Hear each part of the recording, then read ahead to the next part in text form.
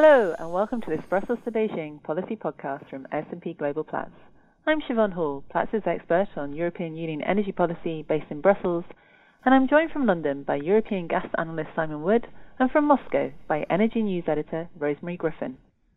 Today, we're talking about how natural gas from Russia will reach Europe after 2019, when Gazprom's transit contract with Ukraine's naphtha gas expires. Gazprom's Nord Stream 2 pipeline to Germany and its Turk Stream pipeline to Turkey will dramatically cut flows via Ukraine. But Gazprom will still need to send at least some volumes through Ukraine after 2019 to meet existing obligations to European customers.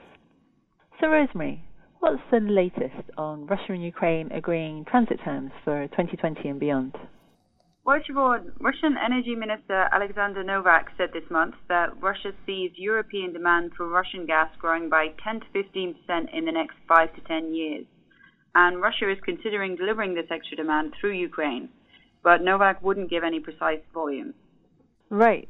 Well, that sounds like Russia saying to the European Union, you commit to buying your extra gas demand from us, and we'll commit to sending it through Ukraine. So, Simon, how do you see European demand for Russian gas supplies developing? Yes, European gas demand, particularly for Russian gas, has been robust on the back of two very high demand winters and strong power sector demand, whilst Asia has been absorbing any growth in global LNG, and Europe's indigenous production is in decline. Therefore, in our view, imports of Russian gas are set to be on an upward trend in the coming years. And how solid do you think this 10 to 15% forecast by Novak is, Simon? Could you put a volume figure on the extra demand? Yeah, we can put a rough figure on it. Based on our analysis in our recently published Platts Analytics long-term European gas outlook, we think the extra demand for Russian gas by 2025 could be in the range of 20 BCM per year compared to the average of the last 4 years to Central and Western Europe. So that is an increase of around 15 to 20%. But that won't necessarily be continued growth. As I said, Northwest Europe just had 2 very, very high demand years. So next year it could be lower, but we do see the trend as definitely being upwards. Yes. Now, last year was a 7-year high for overall EU gas demand. I mean, it reached 491 billion cubic meters. And Gazprom has estimated its sales to Europe and Turkey may reach 205 billion cubic meters in 2018. So, Rosemary, is there enough Russian gas production to meet this extra European demand? Yes, Russian officials have repeatedly said that they're ready to meet high European demand. And there is also the chance that other gas producers in Russia, particularly Rosneft, will successfully challenge Gazprom's monopoly on pipeline exports. So Rosneft has big gas production plans and a provisional deal with BP for gas trading to Europe if the Russian government allows access to the export pipelines. Rosneft's pushing hard for this, but there's no guarantee of if or when it will happen. Yeah, we assume that there will be lots of Russian gas available to meet European demand going forward. Indeed, actually, we see the biggest bottlenecks as being export capacity to the areas where we see the greatest demand growth for Russian gas, and that includes Northwest Europe. Right. Well, that brings us to another big debate, and that is whether Nord Stream 2 will be built and by when. Our current view is that Nord Stream 2 will be built, but it may not come online by the end of 2019. We're expecting it to be closer to October 2020. It's a big project on a very tight schedule now, and there's some permits still to be granted, so it could easily slip.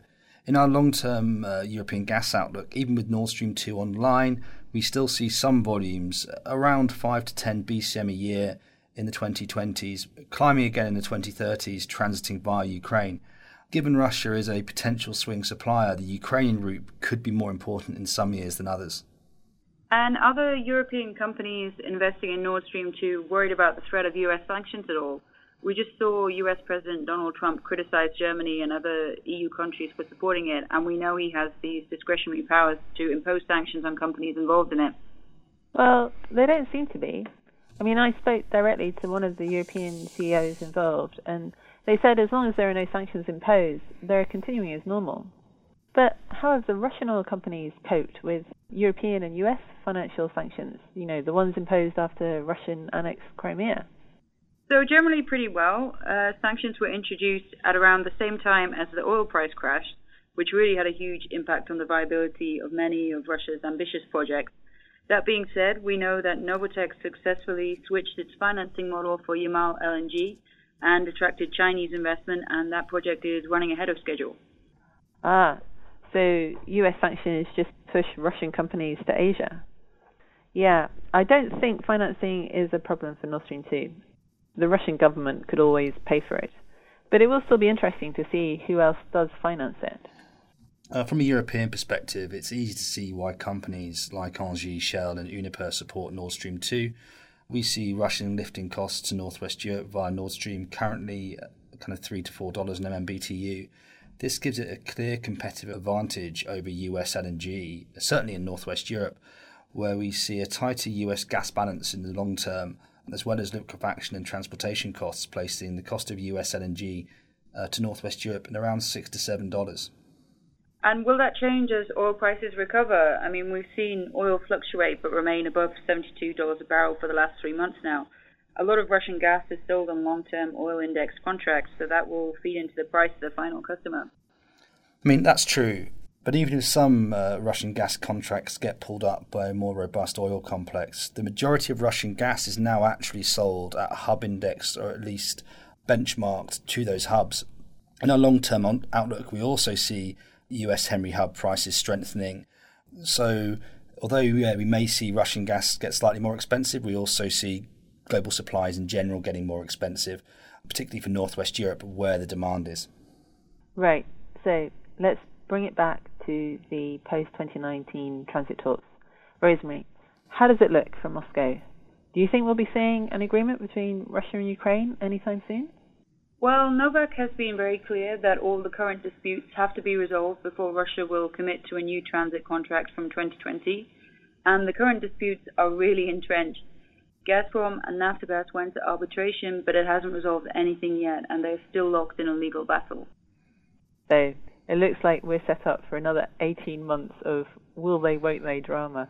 I mean, will Russia bring Nord Stream 2 online by end 2019? Will Russia and Ukraine agree a new transit deal before 2020? And will Russian gas stay cheap relative to US LNG? We'll be following all of this closely here at Platts.